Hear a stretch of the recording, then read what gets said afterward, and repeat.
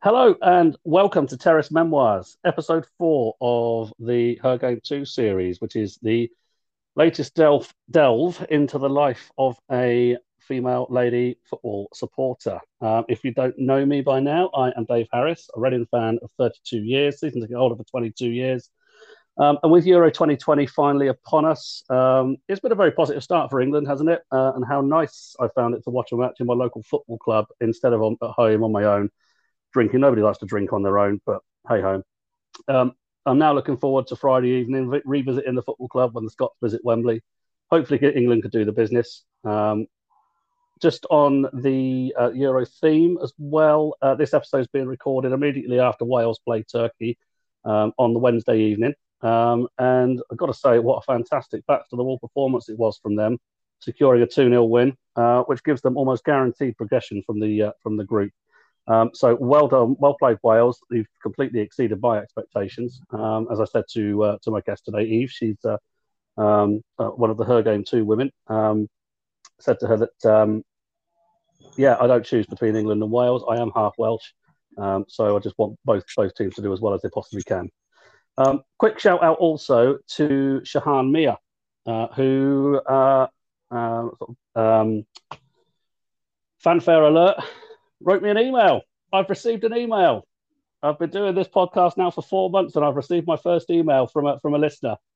He gave me some very kindly put together some information regarding the Women's Super League. But yes, he wrote me an email. So thank you very much for that, Shahan. Obviously, we've conversed since then, but happy to report that my email address does actually work. And so, as mentioned, this episode delves into the life of Bristol City fan Eve Ralph, who, continuing the trend of recent episodes, is a co-creator of the Her Game 2 anti-sexism campaign with the 11 other ladies that feature on the original video. Eve herself features as the 7th lady in the video, and wish Eve a very warm welcome to the show. How are you doing? Well, Eve? Thank you very much. I'm good. Hope you are too. I certainly am. Now, first things first, that's a very, very different accent to a Bristolian accent, isn't it? Yes, it is. Pray tell us where you're from.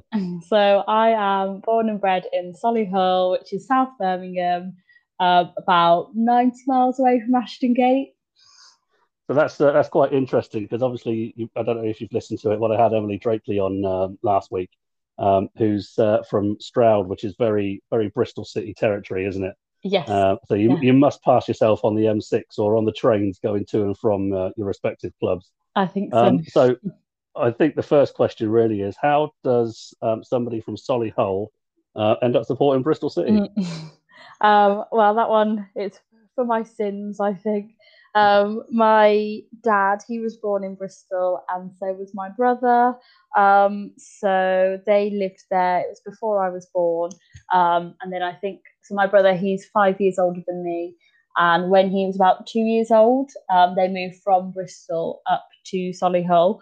But then, like, my dad was still a huge fan, so he was determined to go down every time they were at home. So they still kept their season tickets, and they travelled down. And then whilst they went down, my mum went to visit friends and family in Bristol, and this carried on like forever.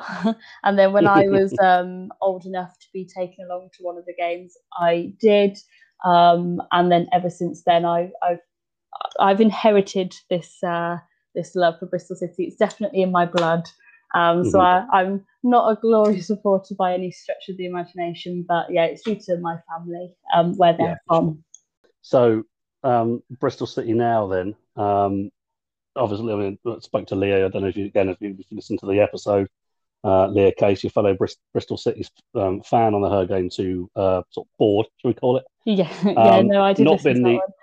Yeah, not been the greatest of seasons, has it? But it's looking to be degrees of positivity, and you're kind of getting the old Leicester City gang together now, aren't you? Under Nigel Pearson. Yeah, definitely. Last year it was a tricky one. I think towards the end of the 1920, so obviously 2019-2020 season, um, that we just seemed to fizzle out with that, and I didn't know if it was because we were having to watch from home, and it was just a bit of an odd year. It just wasn't the usual Bristol City that we used to watching, I don't think. So come the next season, 2020, 2021, like ready to go. I think we had a really good start to the season, even if it was just 3-4 games.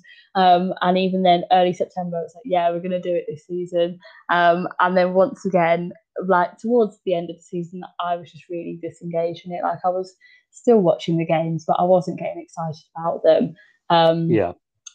And I think the bringing Nigel Pearson in, he came in at the right time. I think there seems to be like excitement brewing throughout Bristol, and it will be really interesting to see which way, like the way it's going to go for the next season, because obviously he didn't have too long at the end of the last season, so he'll be able to put his own slant on things now, hopefully. Yeah, I am, but you get it every year, don't you? You're excited for the season to start, and then I think a month or two in, you're like, here we go again. Yeah, I can vouch for that over the last few years. Yeah. So I say with the new signings coming in, and say there's a few of the old 13-14 Leicester City sort of championship title winning team. You're putting together a very strong side, and Nigel Pearson is not a manager who is a mug. No. His teams will generally be very strong. I would be, if I'm a betting man, which I am, gamble aware. I would be looking at putting a little cheeky bit of money on an each way with Bristol City. If not each way, then certainly handicap, because I think you're going to have quite a good season, provided you can keep the majority of your squad together, and those players still have what it takes to go through a championship season consistently, and with fans back, and with your pretty impressive set of fans, particularly whenever I've seen you. You always bring a good following to Reading. You always have a good atmosphere at the gate. I think with those fans driving you on, you're going to be having a decent season. So this season might just be a little bit different for you. I am. I'm glad you think that. I think there's definitely some pessimism at the moment. We released about half the squad. I don't know if we have got a full squad yet at the moment. Should the season start tomorrow?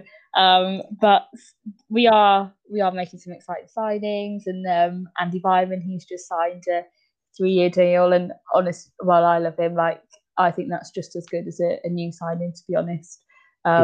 Considering he's been injured for the past year as well. So obviously we can be optimistic, but I think we've also got to be realistic as well, given what we've had to watch over the last couple of years. But you never know. I mean, the Championship is a crazy league, isn't it? Certainly is. So take us back to the very start then. 2002 was around the time that you started following Bristol City.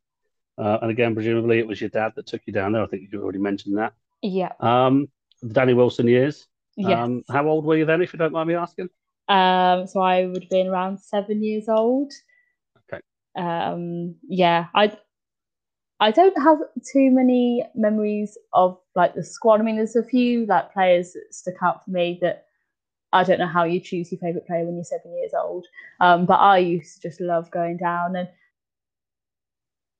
and we won. We won. I think it's the Johnson's Paint Trophy. It must have been around that time. I think that was 2003, and I had a little rosette that said like, oh no, it was the fans paint. Yeah. It would have, I think it would have been the LDV vans, or it's had a multitude of names, but it's the trophy for League One and League Two clubs. Yeah, I think it was LDV vans, and I had a little rosette that said LDV vans winners, obviously, that I wore with pride and joy to my junior school.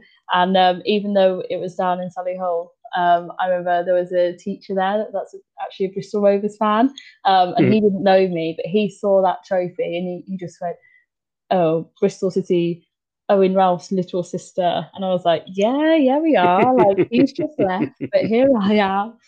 So we couldn't get rid of the City fans at my junior school. But yeah, I just used to love the atmosphere going. Whether I actually knew what was going on at that age, I don't know. But yeah, I've been going ever since then, and it's definitely become part of who I am. Mm-hmm. I'm just thinking of some of the players that you would have seen back then. So I think I'm thinking of Kevin Amankwa, Tony Thorpe, Yes, Lee Peacock. yeah, Yeah, there's a Brian Tinian, of course. Is definitely. it Keith Welsh in goal as well? Maybe. Certainly Mm, uh, a number of different players that I saw Reading play, because around that time was the time when we had Alan Pardew in charge, right. and City had a bit of a hoodoo over us, particularly at Ashton Gate. They gave us some proper goings over. Um, even when we were under Pardew perennially a strong side in Division One, or sorry, Division Two, League One as it is now. Yep. Yeah, Um, Division Two.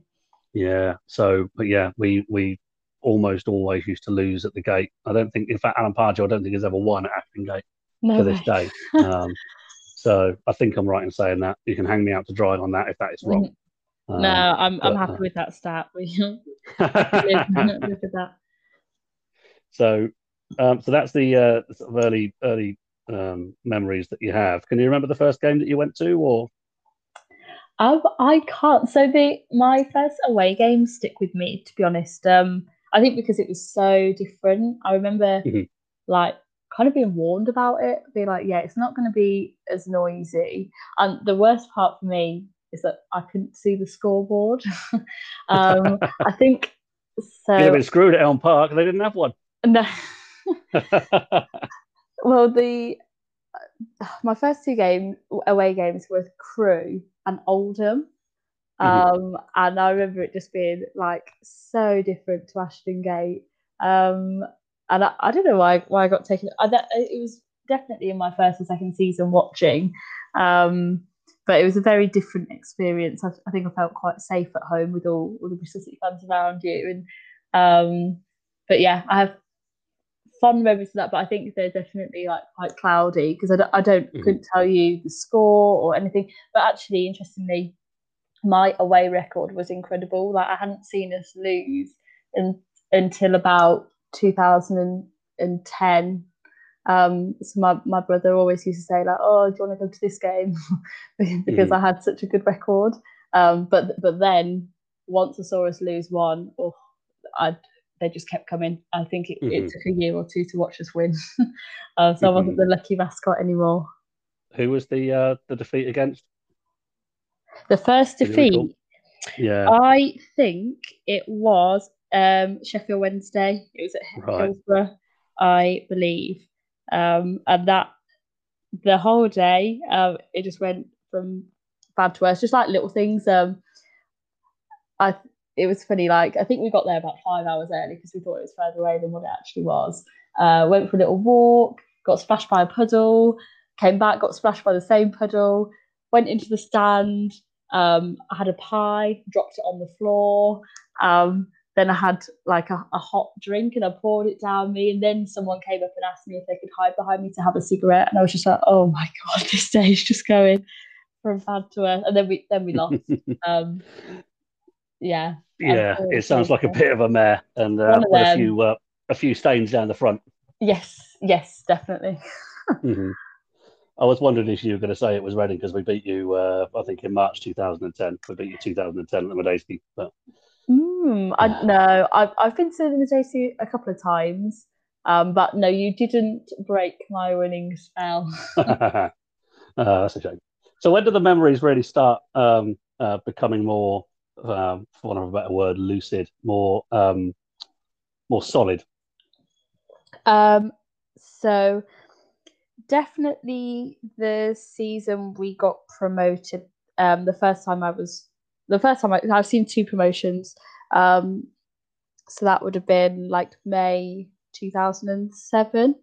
Hmm. Um, that was a really good season, and they will definitely sit with me for a while. I remember, I think it came down to the final day when we got promoted, but I'm sure we were playing. I want to say Rotherham, and we needed a win, and I think they were getting relegated. So, like, obviously, it was likely, but anything is possible with Bristol City. Yeah. And we won that last game 3-1. I remember, so like that was just brilliant. And then we went on the pitch, and I remember we were singing "Are You Watching Nottingham?" Couldn't have told you why at the time, but I was just loving it, just joining in. And that was really lovely. So I think from then, obviously, the year after was our first time. I'm pretty sure, it was the championship by then. Yeah, it might have changed then, actually. Yeah, it changed a few years before because we won the championship around in then. 5-6. Yeah, and then I think that was our first year in the championship when we made it to the playoff final. And then it's just kind of been downhill since then. Apart from a couple of nice seasons, but the memories certainly start from that first promotion. That's when it really started to get exciting, I'd say. Yeah. And you never forget your first promotion, do you? Again, it's something that seems to get said on every single show. But yeah, again, a recurring theme that I'm getting is that people really do not forget that. It's because they've never seen it before. It's the happiest time, one of the happiest times of their life, supporting their club.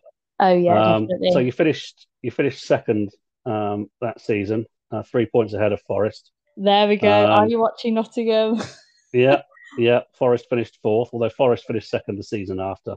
And of course, that was the season Forest got pummeled in the playoff semis by Yeovil. Right. So, and then Blackpool won the playoff final. But yeah, it sounds like it was. You didn't see many defeats at home. You only lost 3 at home. So 85 points, plenty of wins. There you go. Like I think that helps, especially when you're that age, doesn't it? Because you're just there for the goals, really, and the wins. Yes. Yeah. So yeah, no, I just remember it being a really lovely sunny day, and it was like the epitome of happiness, just getting promoted. So yeah, that's the good memories. Very good. So you had a few seasons in the championship after that, which all came to a bit of an abrupt end in 2011-12, which is your first relegation. Any particular vivid memories of that season? So correct me if I'm wrong, but I think we got relegated in 2013. Because that it was like I think it was the day after I turned 18. Okay. And it was, as with the first promotion, it sits with you forever. Your first relegation sits with you as well, and you just don't know what to do with yourself. And we were so poor that season, and it wasn't just poor; it was boring as well. And I remember going down. It was, yeah. Sorry, my facts are wrong. Yeah, it was 2013. Yeah, no, yeah. Well, I remember, my 18th birthday, because I think I had my birthday party on the Friday, and that's the day that we were playing Hull. And we could have been relegated then, and that would have been live on telly. And I was like, oh, just get out of the way. Like, I think it was so unfortunately, it was against Birmingham City, who obviously, because I'm from down here, they're not my favourite team, so of course it had to be them. But I remember going down to Crystal Palace. Me and my brother went. It was a Tuesday night, and we were just dying.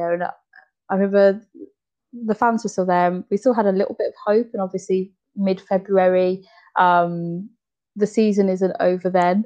But Palace, they definitely won. I can't remember what the score was, but I remember being there thinking, why have I made this journey? And then less than 2 months later, we were relegated. And it it was a sad time, but I think it's better when you know that it's coming. Like, I couldn't imagine it being like final day and it all relies on what other teams are doing. That I think that'd be worse. And so yeah, I mean, like that. It was such a sad time. But like looking back with hindsight, we can't really grovel. We were only down there for 2 years. I mean, I think we got relegated the day after my 18th birthday. 2 years later, we got promoted the day before my 20th birthday. So April is a time for movement in the Bristol City calendar. Yes, yeah, it's an exciting time of year for any club who's up or down there, isn't it? I'm quite fortunate as well because my birthday's the 24th of April. Yes, yeah, so quite a few interesting times around that time. And I remember the back end of that 14-15 season, you absolutely battered some teams, didn't you? You just cruised the division. Yeah, it was brilliant. I mean, you were excited to go and watch every single game. It just seemed like all the players just were all invested. It was a lovely little community going on. It was just a great time to be there. I was lucky enough to do a placement for my university in that year. And so I was helping with the mascots, taking them into the changing rooms, and it was just such a buzz. Like that season will always live with me, definitely. Mm-hmm. So was that a whole season thing that you did for your placement? Yeah. So I got involved because the pre-season tour that year, it was actually down to Botswana. They were doing charity work. So they opened it up to fans, and you had to raise quite a bit of money actually, which I was able to do with a lot of help and support from my family and friends. But I was able to go down there, and we got to watch some of, I think, Bristol City played Botswana, which was just like, surreal. And there were a couple of other games, and then I kept in touch with the lady in charge there, Amy Kington. So she got me. She just said, "Oh, like come back, and you'll be able to do your placement at City," which was just amazing. So I did it with the community trust. So obviously I was like coaching throughout the week, but then also it gave me the opportunity to work on match days and take the mascots to the changing room and on the pitch as well, which was brilliant. So you say you're coaching throughout the week. Are you a qualified coach? Are you? So I'm FA level 2 coach. Okay. I don't do that as much anymore. But yeah, that at the time I was doing that a lot. So I love where these conversations go, because obviously I love these conversations to be organic. If anybody's not aware of that listening, but if anybody listening is wondering if any of these are scripted, it's absolutely not, because I didn't have any idea whatsoever that Eve was a coach. So presumably that was all part of your university course. What course did you study and where was it? So I did I did sports coaching at university. I really didn't know what I wanted to do. I thought it wanted to be something in sport, but I really wasn't sure. And to be honest, I didn't do very well with my A levels, so I ended up doing a foundation science course at it's at a place called Hartpury College. It used to be part of University West of England, but I think they're now their own little institution now, I think. So I did 2 years there, and I didn't really enjoy it, to be fair. Like, I loved the people, but it wasn't for me. So once I did the 2 years there, I went and topped up that foundation. I did 1 year at Worcester Uni and did sports coaching science there. And then following that, I did a master's at Bristol in special and inclusive education. So I'm very keen on working with kids and adults with special needs and working with sport. So I combined the two for my master's. Very, very noble, of course. And is that what you do for a job now? Is it or? Yes. Well, so I've not too long started a job at Leicester City as the inclusion lead. So that's with their community, just like delivering lots of disability sessions and everything's nice and inclusive there. And how are you finding that? Is that is it everything that you thought it was and were hoping to be? Yes, definitely. It definitely my dream job. I've always wanted to work in a football club, and to be able to combine those two things that I did at university is just a dream. So yeah, I'm really loving it. Good. And have you mentioned anything about her going to Leicester City? And are they sort of all sort of behind it and backing it, or has that been kept quiet so far? I've kept it quite quiet, to be honest. But I can definitely see some overlap. So we're looking to deliver like girls only sessions, and create more opportunities there. And I had a call with some of the ladies from the Leicester women's team, and they're so keen to get on board with the projects, with the disability projects that the community are doing, and they're just so great. Like certainly not just doing things like for media just to get a picture or anything. Like they're really keen about actually like making a positive change. So certainly in future, I can see us collaborating together. But obviously because we're so early on at the moment, I didn't know what that was going to look like. So I'm more than happy just to wait, even if it's just a couple of months, and then see how we can work together.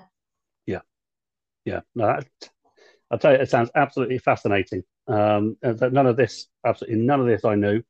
Again, presumably you keep it quiet from social media, which is I do.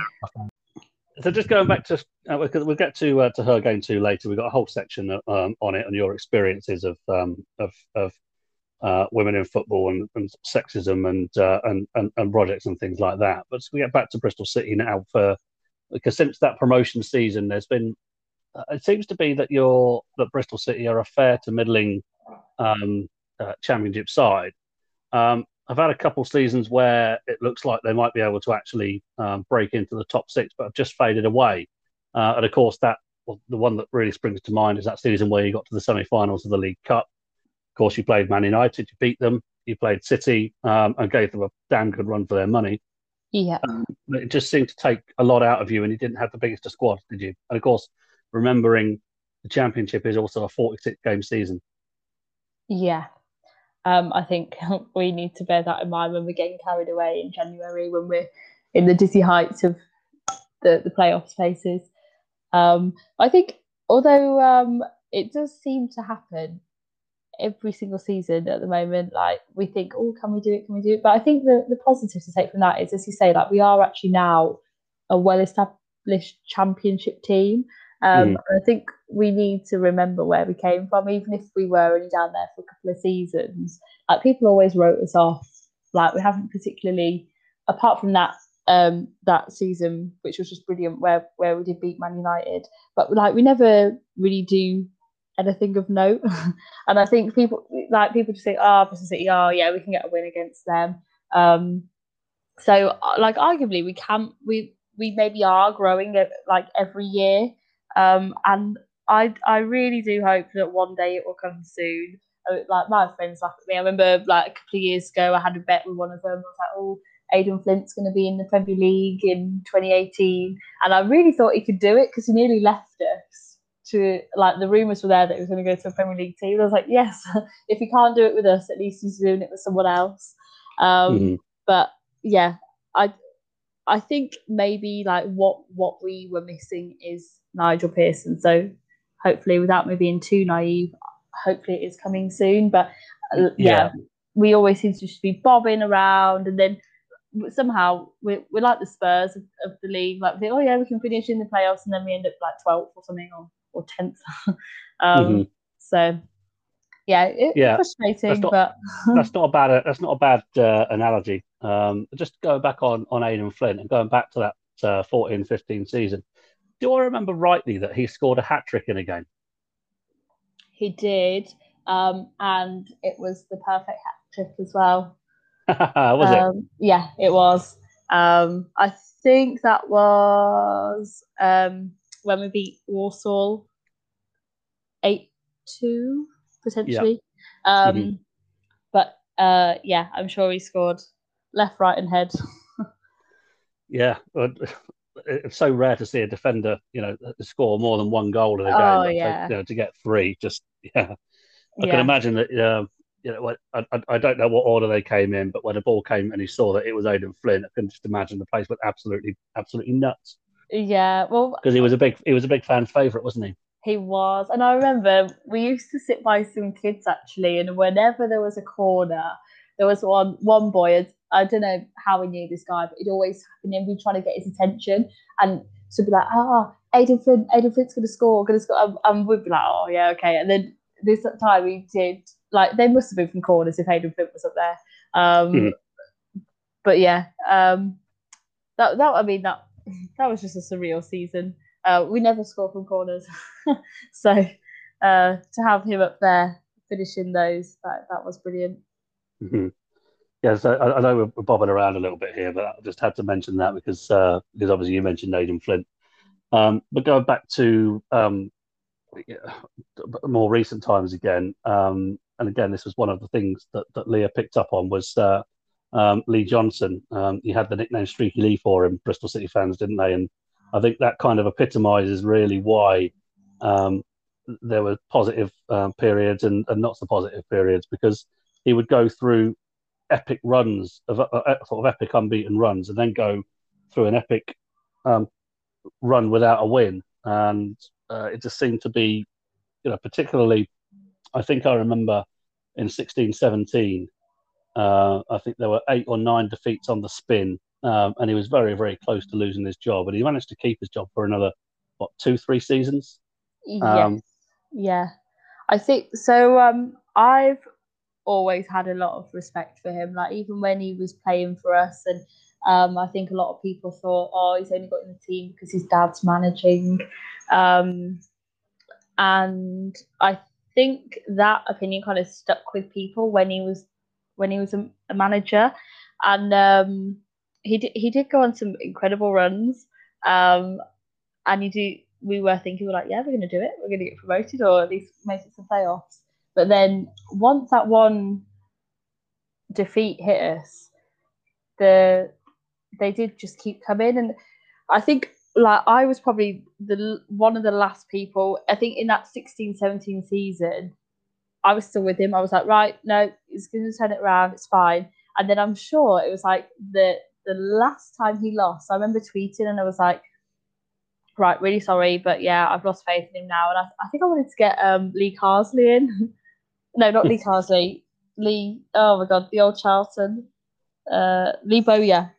Oh, yeah. They're both in Blues at the same time. And I do have a soft spot for Lee Carsley as well, but I'm not sure how good he is at managing. But yeah, I wanted to get Lee Bowyer in. So I remember tweeting that, and then I'm sure he turned it around the next game, and I was like, oh, right, just eating my words. And he definitely had a lot of backing from the people at the club, which I mean, like, if we didn't stay then we wouldn't have gone on that incredible run in the cup the year after. His time, definitely, I think he left. Yeah, he left at the right time. Probably the furthest he could have taken us. But I really wish him all the best, and I really want him to do well wherever he ends up, if he stays at Sunderland. So I think he is a good manager, and they've all got to start somewhere. Like, just look at the established managers now in the Premier League. Like, you don't just do it overnight, and you've got to discover it yourself, what your coaching styles are. I think an issue with a lot of the City, well, it's same with all football fans, isn't it? you want it fixed straight away. Mm-hmm. But I mean, if everyone did that, it'd be boring, wouldn't it? Because no one would be losing. Mm-hmm. No, exactly. And impatience is a chronic condition with all sets of fans, particularly with social media now, Yeah, and definitely. that allows you to vent straight away. And at least back in the in well days gone by, certainly when you started watching City and earlier, you had to wait. You'd vent in the pub, for example, or if you really wanted to vent somewhere, then you'd have to get home and sort of switch the internet on with the really, well, by today's comparison, really slow broadband or modem, and tap something on a message board and whatnot. But they weren't very popular back then, whereas now everybody has social media, and it just seems that with every club there's a vocal minority that are quite vitriolic with any, and it's almost, it's the end of the world when their team loses, and the polar opposite when it's almost a Jekyll and Hyde character, really. Yeah. Um, you know, Football fans are very fickle, but we all do it. And it's what makes the game. yeah, So, yeah. You're only as yeah, good as your last performance, aren't yeah, you? definitely. Or your last result, should I say? Mm-hmm. So, coaching side, do you coach any, or have you coached any specific teams week in, week out, or is it just sort of individual sort of coaching sessions with sort of I want to, for one of a better phrase, a mishmash of children who turn up for a specific session? Is it for a club that you coach, or? So I used to coach it was like a development centre, Yeah. and they were called West Midlands Foxes. And they were essentially like a feeder into the academy at Leicester, even though it was based in Henley and Arden. So there, I think I started off the season and I was working with the under eights, and then towards the end of it, I was working with the under 12s. So yeah, well, they were a team. Like they had, I think they all were part of the teams as well, but they would have a game every month, and they'd play against someone else's feeder academy. So it was pretty impressive, to be honest, watching the under eights at, because yeah, they were you had to have trials to get into this place. They were carefully selected, so that was really interesting watching them. But apart from that, I would work with the local community trust. So I work with Solihull Moors, Birmingham City, and then a girls only team that was based in inner city Birmingham. So that was more of just trying to get as many girls as we could to play. So it was a proper mishmash. I think when you were a coach, like at that time, I had about 7 different jobs because they were like all part time. You try to juggle everything. So it was a very interesting week because I had such a variety of skill that I was working with. Some there for just play, and some there that wanted to make it to that academy. Yeah. Did you find it difficult to get the message out there for the for girls to play, or did you find that I'm not exactly sure how you got the message out there. Presumably there were advertisements and the like.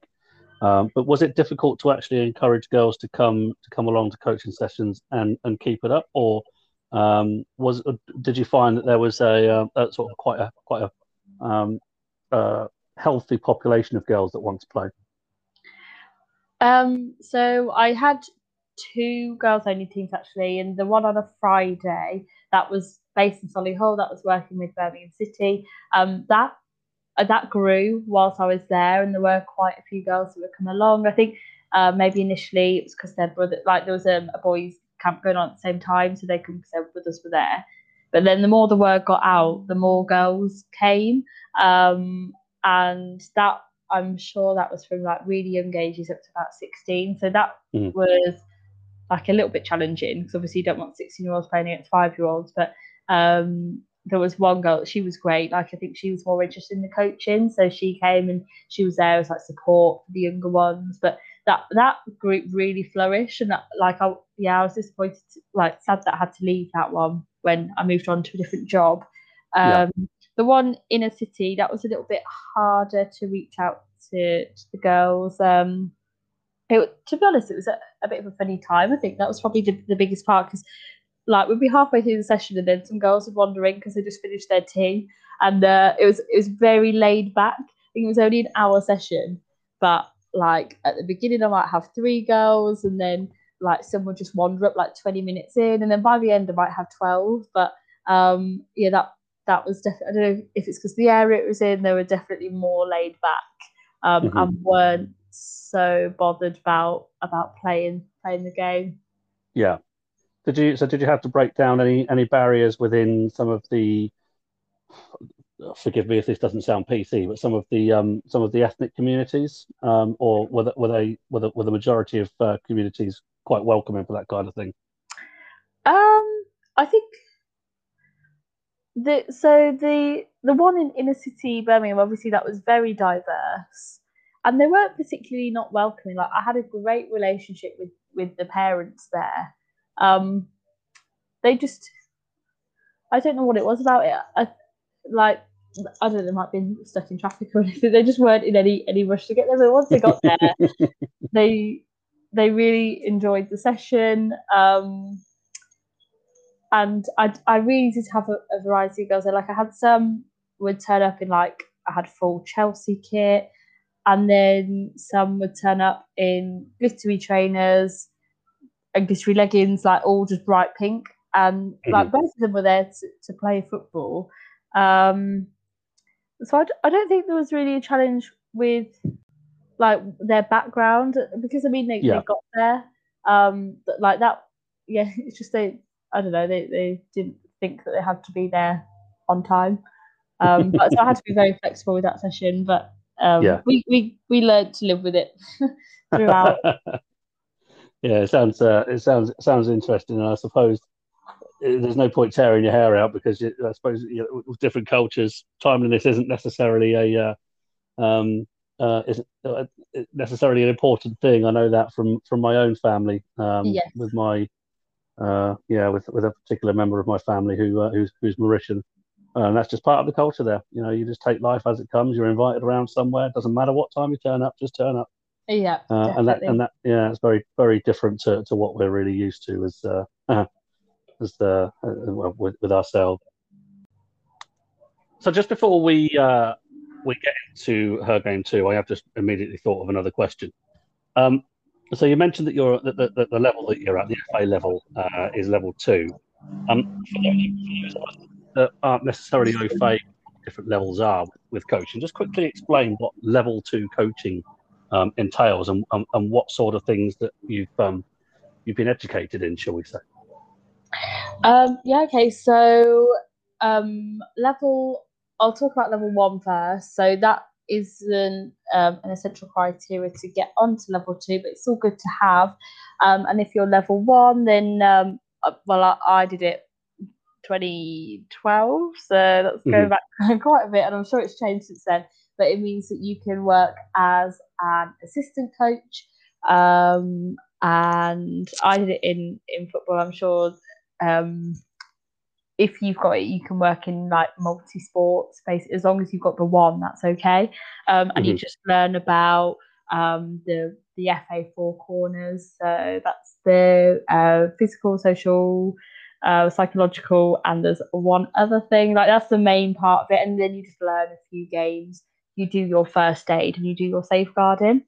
Then when you go to level 2, that's when you're looking at more like tactical parts of the game, and within that, like you'll be given a specific coaching plan that you have to do in your practical. You have to go out and get some coaching hours, and then once you're done with that, you can then lead a session on your own. I think 15 children is the maximum that you can work with. But once you've done that, you can work with any sport, basically. Yeah.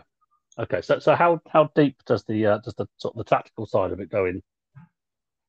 Or not no, not very, to be honest. Like you'll basically you'll be either given like an attacking or defensive scenario, and within that you then have to coach what the other so if you're defending, what the attackers are going to do, if you're attacking, what the defenders are going to do, and just like really basic things about, I don't Yeah, know, like being at an angle, being like on your toes, making sure that you can change direction quick, like really basic things.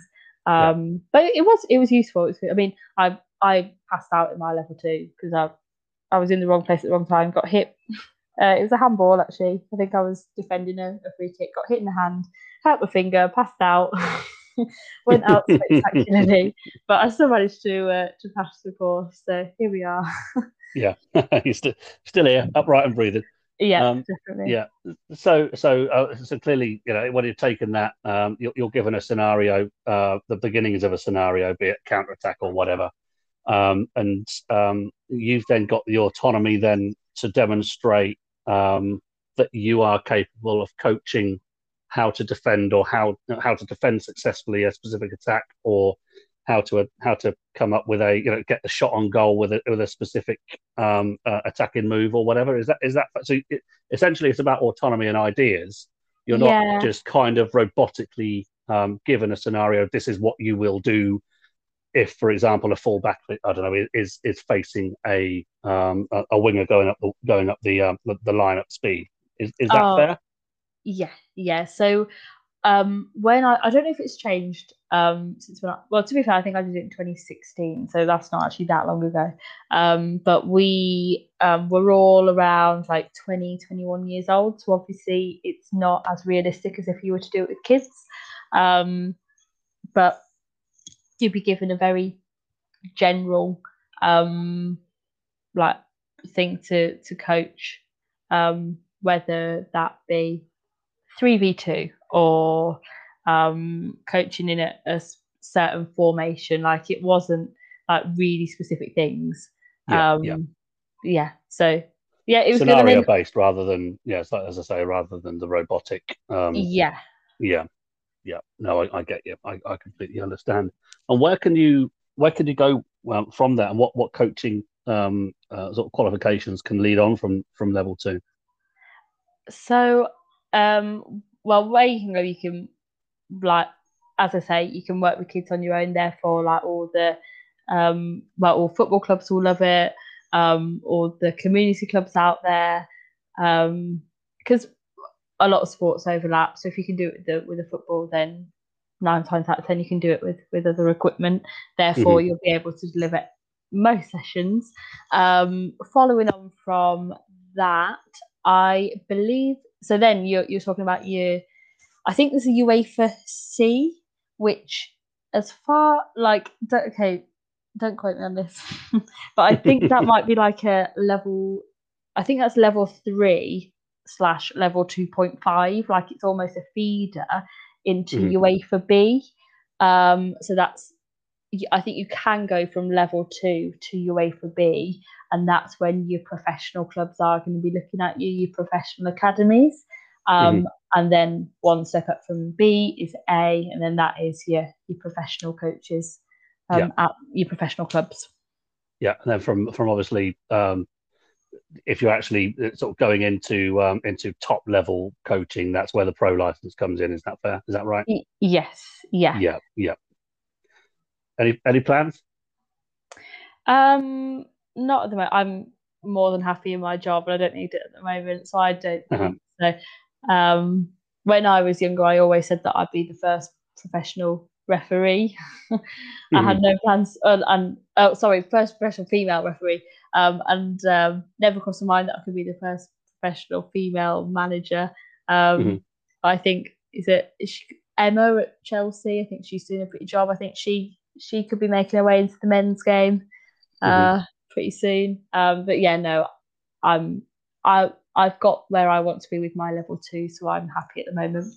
Yeah. Did you take a referee's or an official's qualification as well? Nope. You I haven't. just wanted to.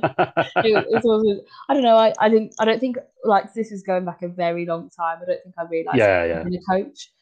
So I thought, right, there's 22 men on the pitch. What can I do? Oh, I can be the guy in black. I can be the referee. Good stuff. So, we'll move on now to Her Game 2. Um, how did your involvement? Well, how did you first get involved in it? So I've followed Kaz for a while on Twitter. She's followed me, and we've often been in touch with each other. I don't know, just like not regularly, but just one of those people you always look out for. Mhm. And Kaz got in touch with me in end of April, beginning of May, just asking if I wanted to be involved in this campaign. And to be fair, I saw I think the worst of what she'd gone through in January. Mhm. I had seen that like retweeted onto my page, and also because I followed her. So I think I wasn't surprised when she messaged me. So I thought, yeah, this is long overdue. Mhm. Um, but yeah, I was very grateful to be invited to be a part of it. And then right from the off, she made a little group chat with us. Um, and then yeah, we seem to have formed this little community. Mhm. Yeah, very positive. It is too. So the message that you held up during the video, was that a message that you'd personally received? Yeah, yeah, it's a favourite, I think. Why don't you Right. just make me a sandwich? Yeah, yeah. Is that something that you've received often then, or is it just a one-off? I think I've received it a couple of times. Once, I just got sent a sandwich emoji, which I thought was quite quite effective. Couldn't be bothered Hmm. to write it out. Just find the emoji. But yeah, I think I'm pretty sure the majority of girls in that campaign have received that one, like whether it's Yeah. online or in person. Yeah, it's a very common one. Hmm. So it's quite endemic on your timeline when people are sort of debating your opinions, shall we say? So to be fair, the majority of what I've received isn't online. But when it has been that, like, wouldn't be surprised to receive that. Hmm. Um, I I think the worst that I had is so for the 2017-2018 season, I actually went and did a year abroad in Canada. Hmm. So when I was there, I came back for Christmas, so I managed to see the infamous Man United win, which I'm Hmm. very glad I was able to see. But then after that, so I went back to Canada and I was watching the games online. Um, and I think it was the City Cardiff game, and it was at Cardiff, and I just posted and because I think I was chatting to a friend online saying we were talking about the atmosphere, and I was like, okay, I'm not there, I'm watching online, but from Hmm. my perspective, like we're the louder ones. However, like I acknowledge the fact that the microphones were quite possibly in the away end because I was watching on Bristol City TV or whatever it was called then. Yeah. Um, but then a Cardiff fan got he found this, and his response was literally get in the kitchen, make me a sandwich. And I just thought, like, I was like, come for me because I'm being like an armchair supporter and I'm not there. Don't come for me because I'm a female. So Yeah. yeah, it he certainly sent it then. But you couldn't Um, exactly be called an armchair supporter either, could you? Yes, you were watching it on the well, TV, that's but fair. you're like, I don't know which part of Canada you were in, but you're anything between 3 and 6,000 miles away, weren't you? Well, yeah, I was in East Canada, so yeah, maybe it wouldn't have been out of the question to make the trip over to Cardiff, but yeah, um, it, Expensive though. oh yeah, definitely, yeah, no, not worth it. Yeah, yeah. So you mentioned that the vast majority haven't been online. So you've received it face to face. Yes, so my problem, I think, is when my biggest problem is when I'm on a night out, or going to the pub. Um, so, for example, another time that sticks with me is when I was out in Birmingham, and it was actually the night before Aston Villa were playing in the playoff final. So I Hmm. think that was 2019, I believe. Yeah. Um, and I was actually with a friend, so she was visiting me from Bristol, and we were just chatting to some boys about the game, about the fact that we've been to Villa Park earlier in the year, like just having a chat about ex players and everything. And then another group of fans like overheard this, and they were just unbearable. They were like, I don't know if you know the Cockney rhyme and sang for Bristol City.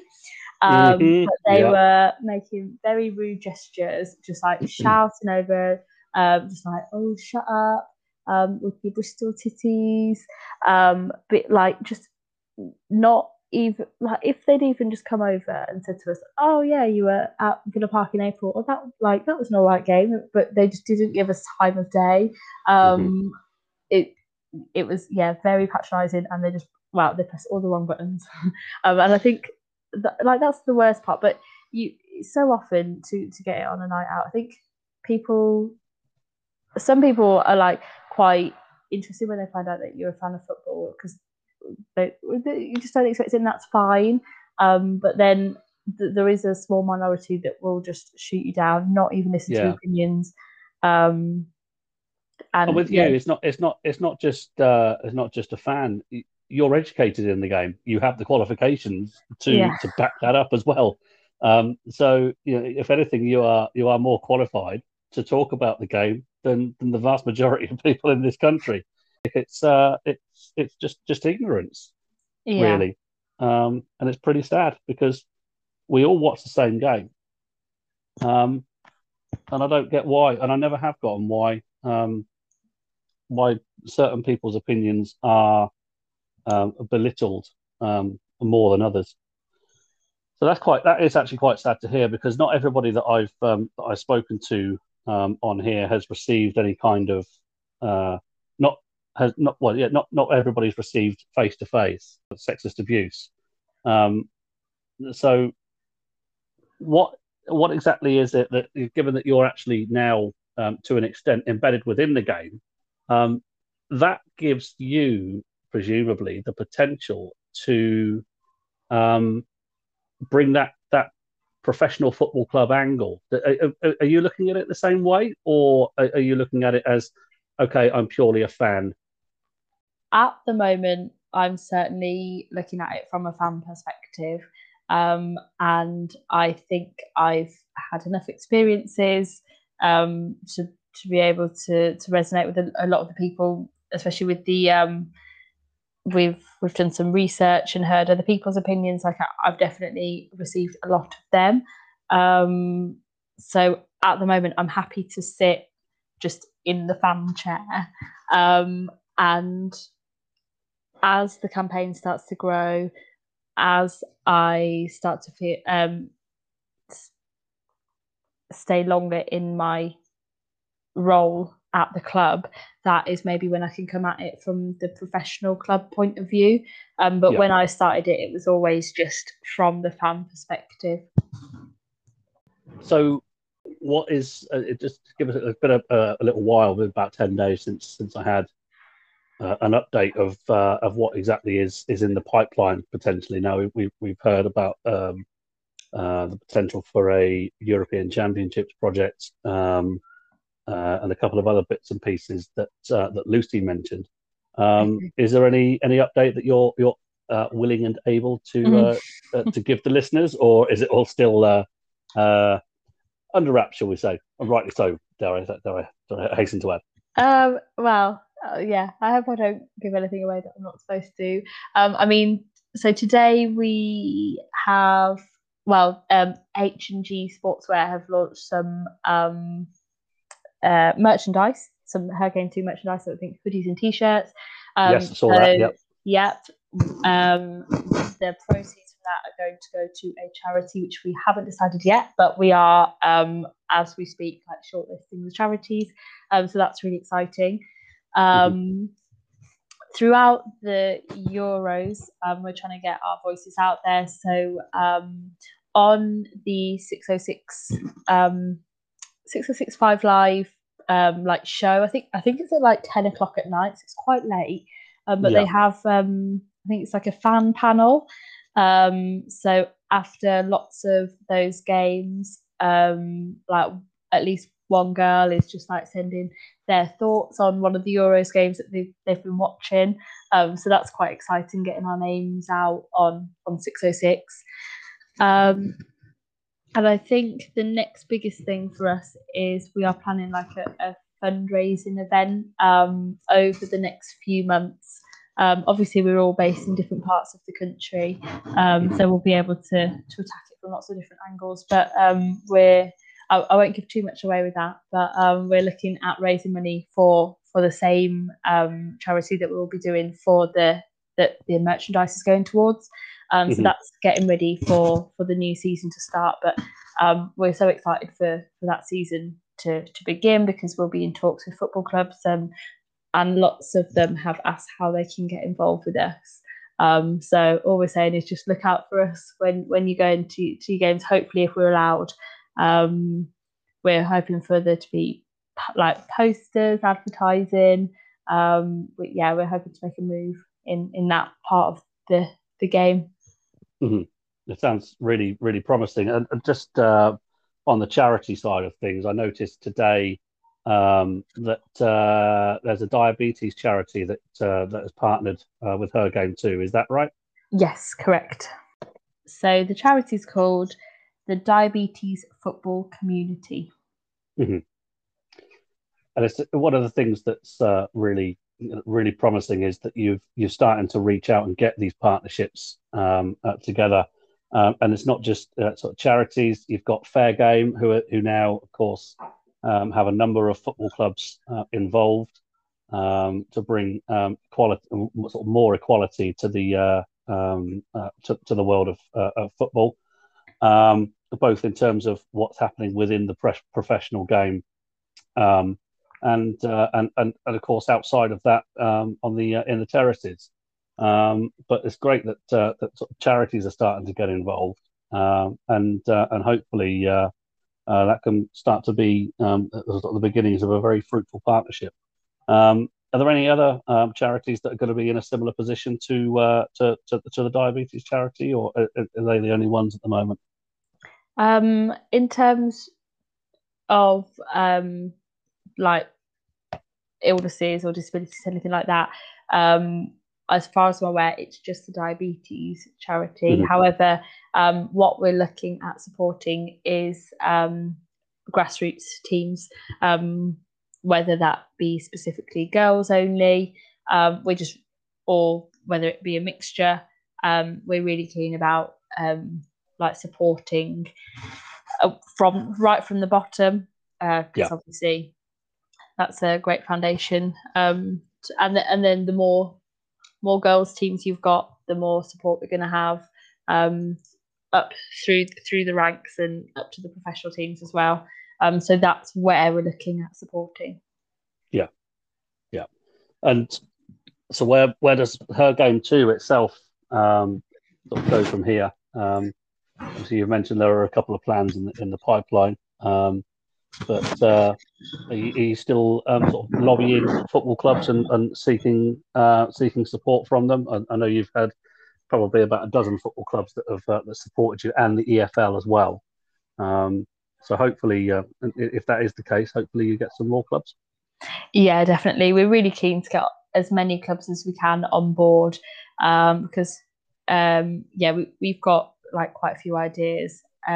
We don't just want to do it just to be like, oh, look at us, look what good we do. Like, we really are keen about making positive changes, and I think once the clubs start getting on board, that's when it's going to snowball, because like they're going to see that the local clubs near them are doing it. They think, oh yeah, this is actually a good cause. And the amount of girls and ladies that are getting involved saying that they've received the same experiences. It's just like overwhelming. So I think we knew there was need out there, but we didn't realise just how great it was. So it was very sad, actually. I know this is a very positive message that you're giving.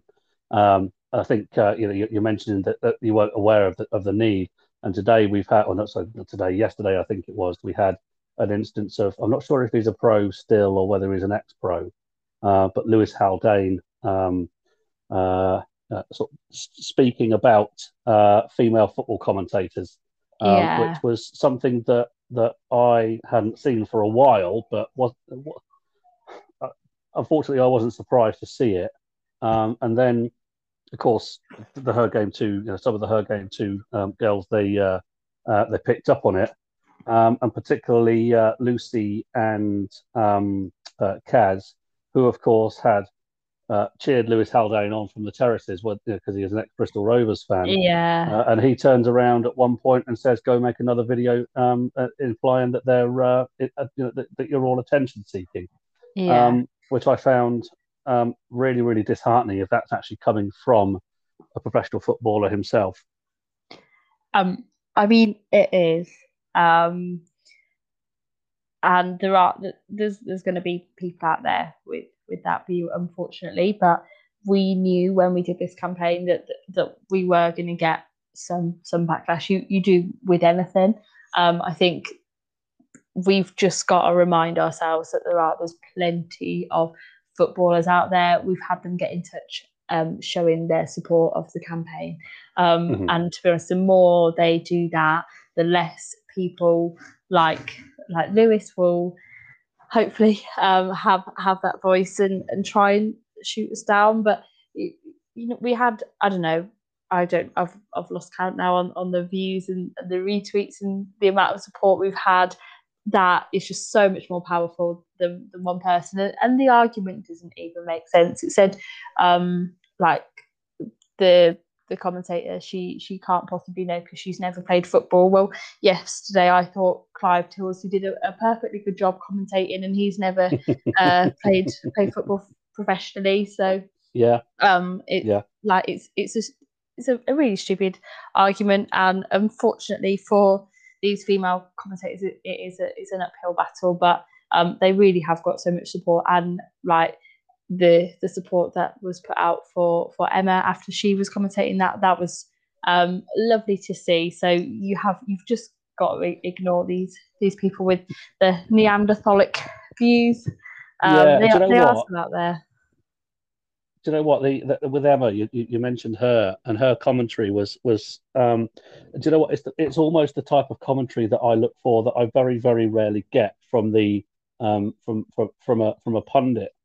Gary Neville and Jamie Carragher have really opened the door of the tactical game, but you never. That's all very well and good, analysing post match, but actually during the game, when you see you pick up on a tactical change, be it change in formation, or the one point that really that I picked up on was that she picked up on one of the teams. I forget exactly who it was she was commentating on. Please forgive me, but one of the teams had actually pushed up their backline 10 yards, and it just brought a completely different dynamic on the game. And they're just the little subtle points that people don't necessarily pick up on when they're watching on the TV or even in person.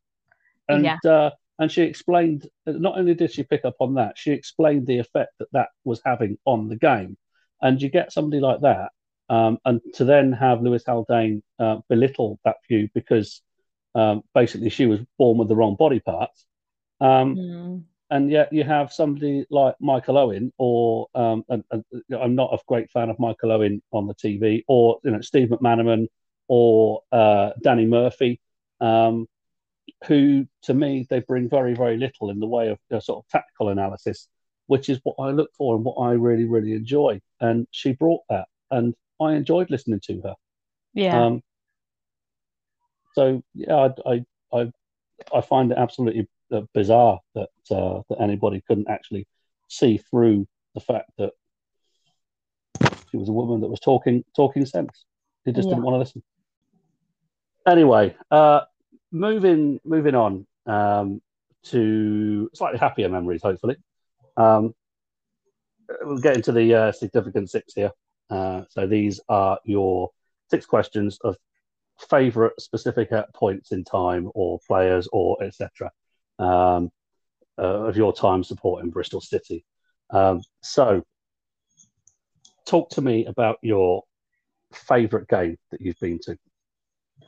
Right, it was very difficult to shortlist just one favourite game, and I'm afraid I'm going to be boring here. It's either going to be Man United or Man City, but That's not boring. Cliche, so we say. But I think my favourite game was the Man City away. And if we have to pick a half, my favourite half was the first half. Yeah. I'm sure we went into half time 1-0 up. Bobby Reid penalty right at the end of the first half, and that was just honestly, it was incredible. I think that's where my life peaked. Still talk about it to this day. Going to the Champions Ground, unbeaten in the season, and going 1-0 up was just unbelievable. I think some pundits have said that I think it was after that game that I can't remember who it was, but whoever went to them straight after went and beat them. And it was like, yeah, Lee Johnson helped with that, with the tactics. He learned how to break them down. He found their weak spot. So that was quite nice. But I think I had my phone turned off when we were at the at that game, and I was in a group chat with a few of the boys, and they were like, "Oh, where's Eve gone? Why is she not replying? I would have thought she's going nuts." And someone said, "Oh, I bet she's crowd surfing in the Etihad." And I was just, if only, I've got lovely visions of that. But that would have summed up how I felt. So yeah, that was. I think that's probably like the happiest I felt at a game, probably. Yeah, because it was. It was an absolutely astounding performance. As you say, City were. They were. It was. It was City at their absolute best, wasn't it, that season? Yeah. I think they went on to absolutely, sort of trounce the league. And yeah, I remember you were not comfortable. No, I think anybody can really be comfortable at City, but yeah, you certainly gave them a really, really good run for your money. So yeah, it was certainly an epic watch on TV. I can assure you of that. Definitely a good one for a neutral. Okay, so the favourite away ground that you visited? I think my favourite away ground, again, this was very tricky. Going on atmosphere and experiences, it's got to be Fulham, I think. Obviously, they're rebuilding at least one stand now, I think. Yeah, the Riverside stand. Yeah. But I've been a couple of times. Both times we've won, and it's just such a brilliant away day. And it's a proper old school ground. I love it. It's in London. Who doesn't love a day out in London? So yeah, I think that's definitely my favourite. Yeah, I think Leah chose this one as well. Yeah. I think there's something. All right, yourself, you don't necessarily come from Bristol into. You can obviously come into either Euston or Marylebone, but either way, it's still only about an hour on the train, hour and a bit on the train. And Bristol City undoubtedly will take a good following. It's West London, so it's easy to get to from Paddington. Yeah. It's a nice part of London as well. You've got that lovely walk from Putney Bridge Station. There's pubs around in Putney itself, good pubs as well. Yeah, it just and I can allude to exactly the same as a Reading fan.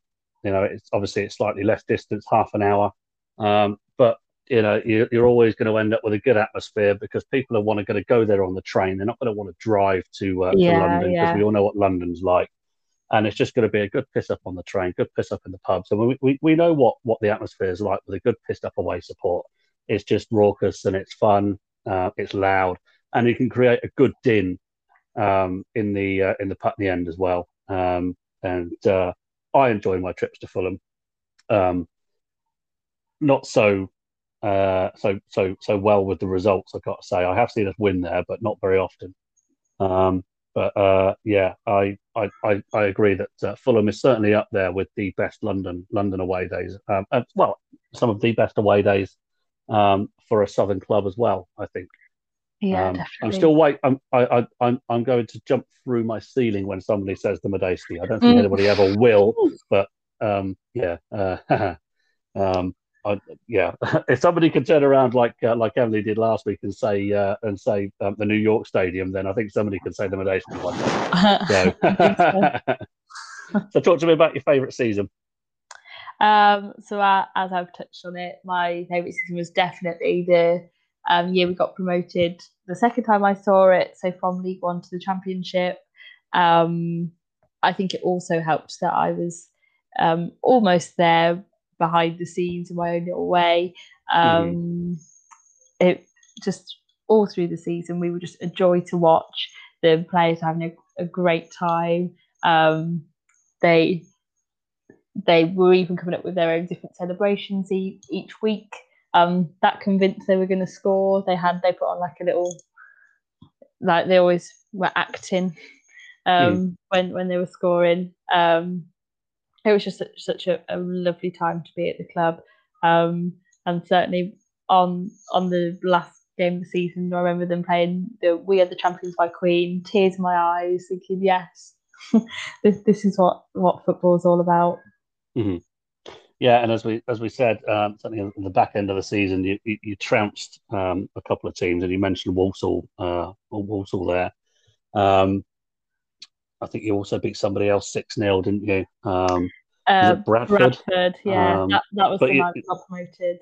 Yeah, but clearly the shackles were off them. But like I say, it must have been absolutely brilliant watching because you didn't lose many. And it just all sort of came together for Steve Cotterill that season, didn't it? Yeah, definitely. He was a brilliant manager. Definitely got the job done. And he will always be a legend in Bristol, definitely for getting us through that season. And a West Country man as well, with the accent. Yeah, absolutely. Still. So, did your favourite ever away day come from that season? No, it didn't. So Did it I not? had Okay. so I was discussing this with my brother, and I'm going to be cheeky here and mention another one which nearly made it. I just loved. We played Chesterfield on the last game of the season, and like a few of us, not enough for it to be well executed enough, but a few of us went dressed as Where's Wally, and that was it was a party atmosphere. It was brilliant. And I remember actually getting the train back. So obviously got the train back to Birmingham. And the train was packed. And I remember I hadn't eaten all day, had a bit of wine, like obviously quite jolly. And I saw someone who was dressed in a full City tracksuit. And I was like, well, I won't sit next to him. I'll just sit behind him. So I sat next to the girl behind him. And then I remember, I think I had some crisps. I swear it's the first thing I'd eaten all day. And I was just dying for these crisps. And then we got back to New Street, got off the train, and then I bumped into some friends and they were like, did you see Greg Cunningham was on the train? And I was like, oh my God. Like I'd walked straight past Greg Cunningham. I mean, I was dressed as Where's Wally, so it was probably for the best. And he really didn't want me sat next to him the whole way back to Birmingham from Chesterfield. But I'll always know that I was sat behind him eating my smelly crisps. But that was I really enjoyed that, and I'll always remember that day. But I think my favourite away day has got to be when we played Crystal Palace in the playoff semis. 2007. 2008. 2008, yeah. Yep. It was that. So that's when like my earliest memories really. Like I really remember that very vividly.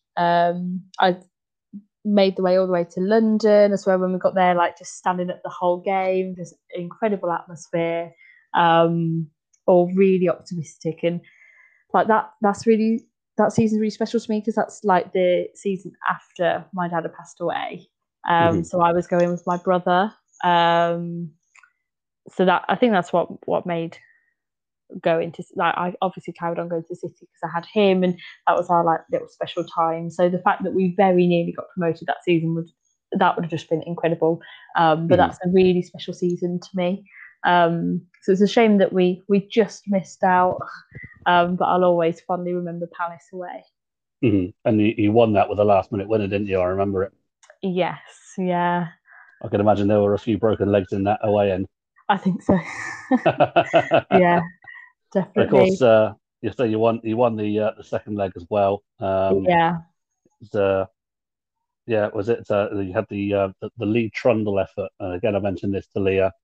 The left-footed effort that flew in the top corner in front of the Wedlock stand, which was always good for good as an away end, by the way. Yeah. But then, it's games like that make me think when we do that, when Reading have done that in the past, think promotion's nailed on. And we've had 6 attempts at the playoffs and haven't won a single one. So it's never nailed on in the playoffs, is it? So. Oh, no, definitely not.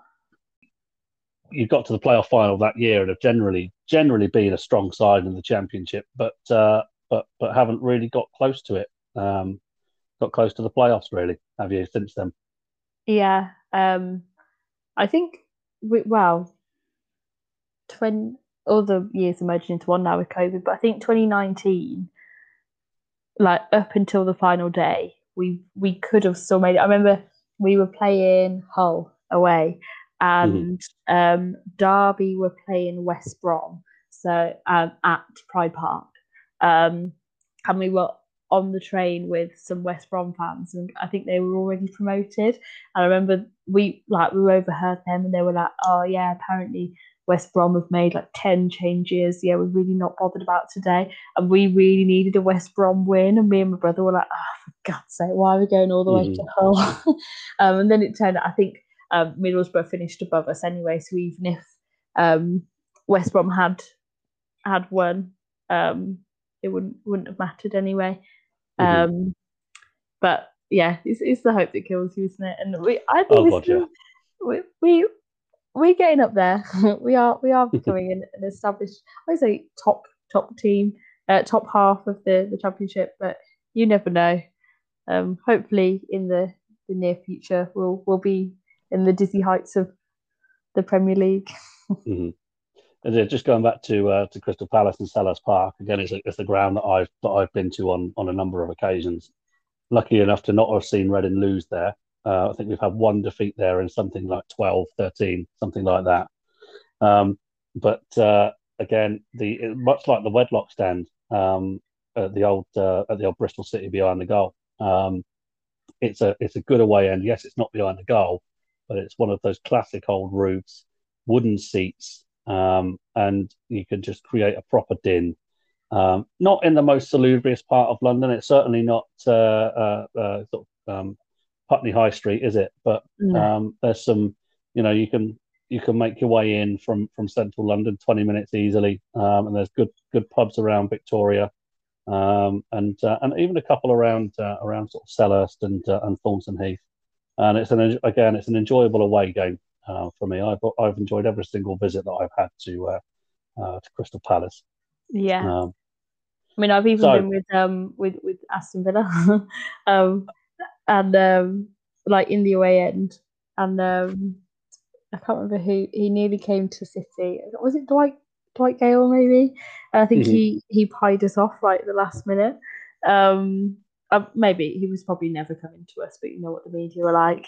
And he actually scored. He scored, and then you had the goal music come out. I think Glad All Over was. Glad All Over. Yeah.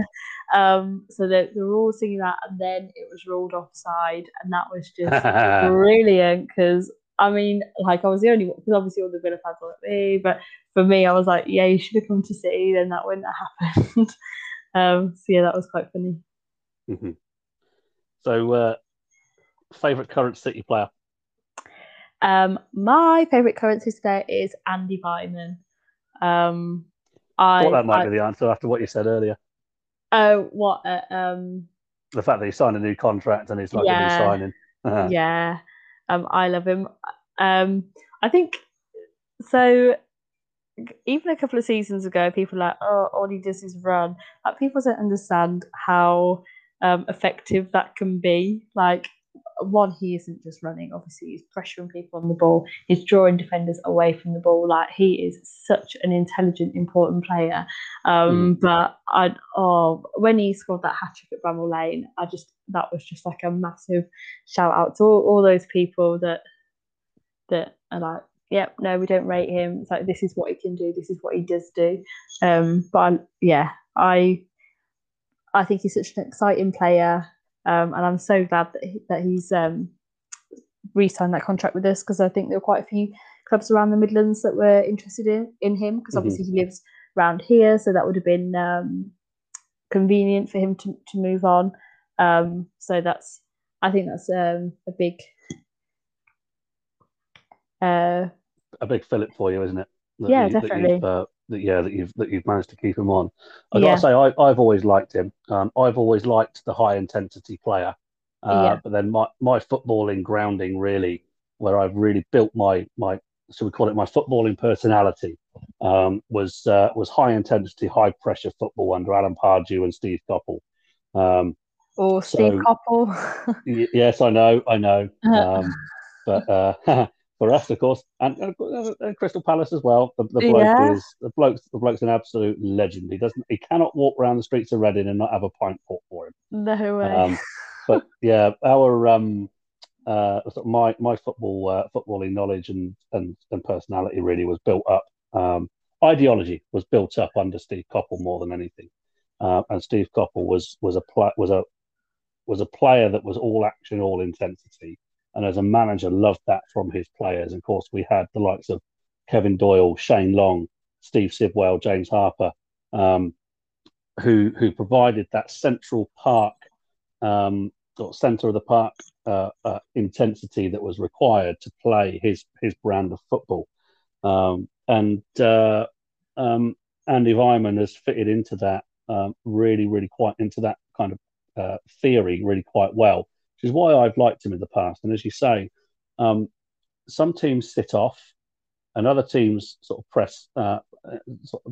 They'll always give it a half press, won't they? Where certain players are allowed to press, and Andy Vyman, of course, is one of those. And other teams are all intensity; they'll press across the whole pitch.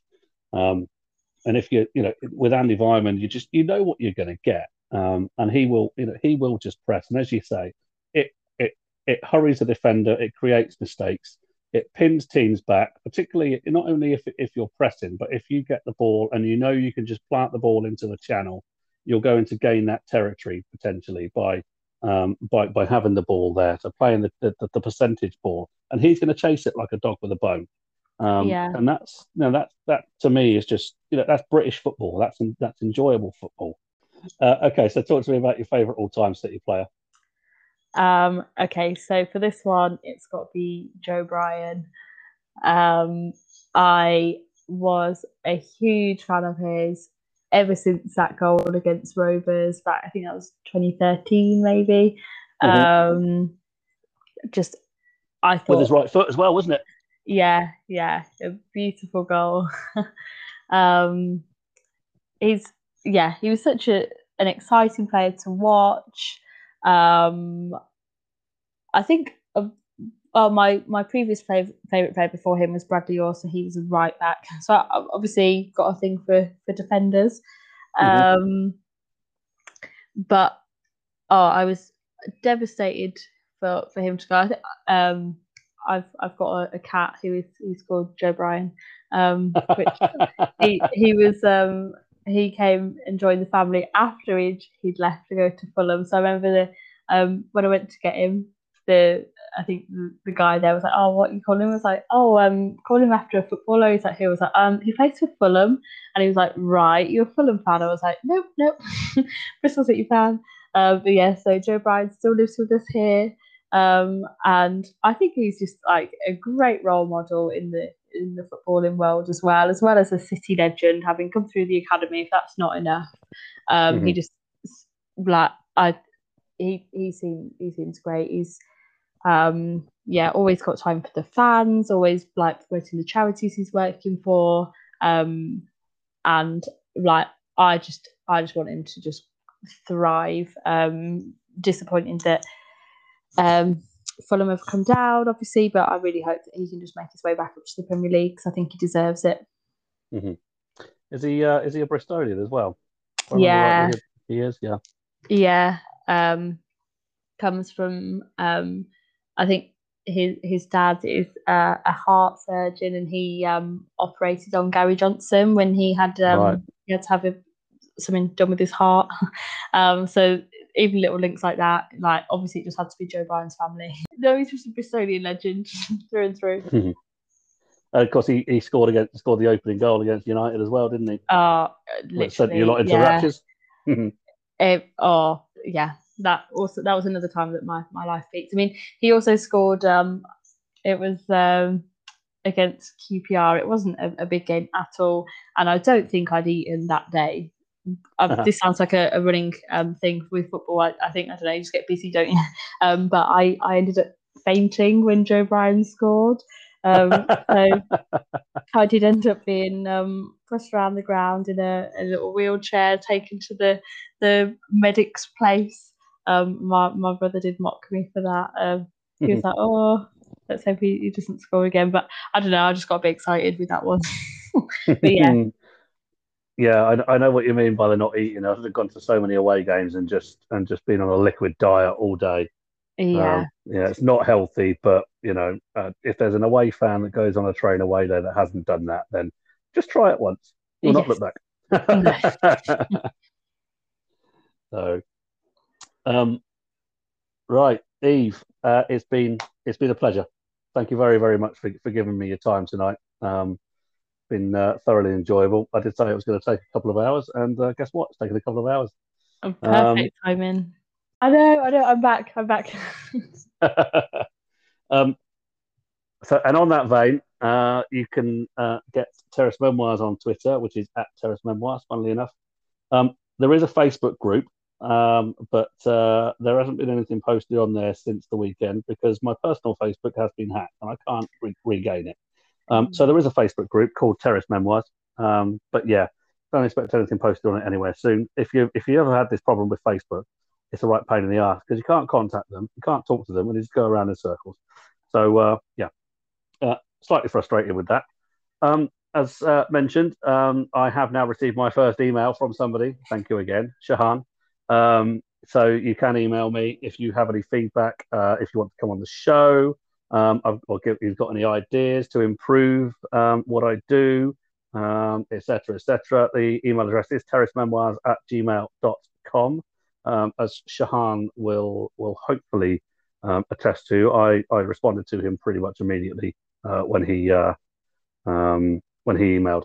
Not that I could promise to do that if I suddenly get 100 emails, but let's just manage the expectations slightly, shall we? Otherwise, Eve, once again, thank you so much. It's been a joy, a pleasure to have you on the show, talking about Bristol City, these dulcet brummy tones of yours. This is me, over and out.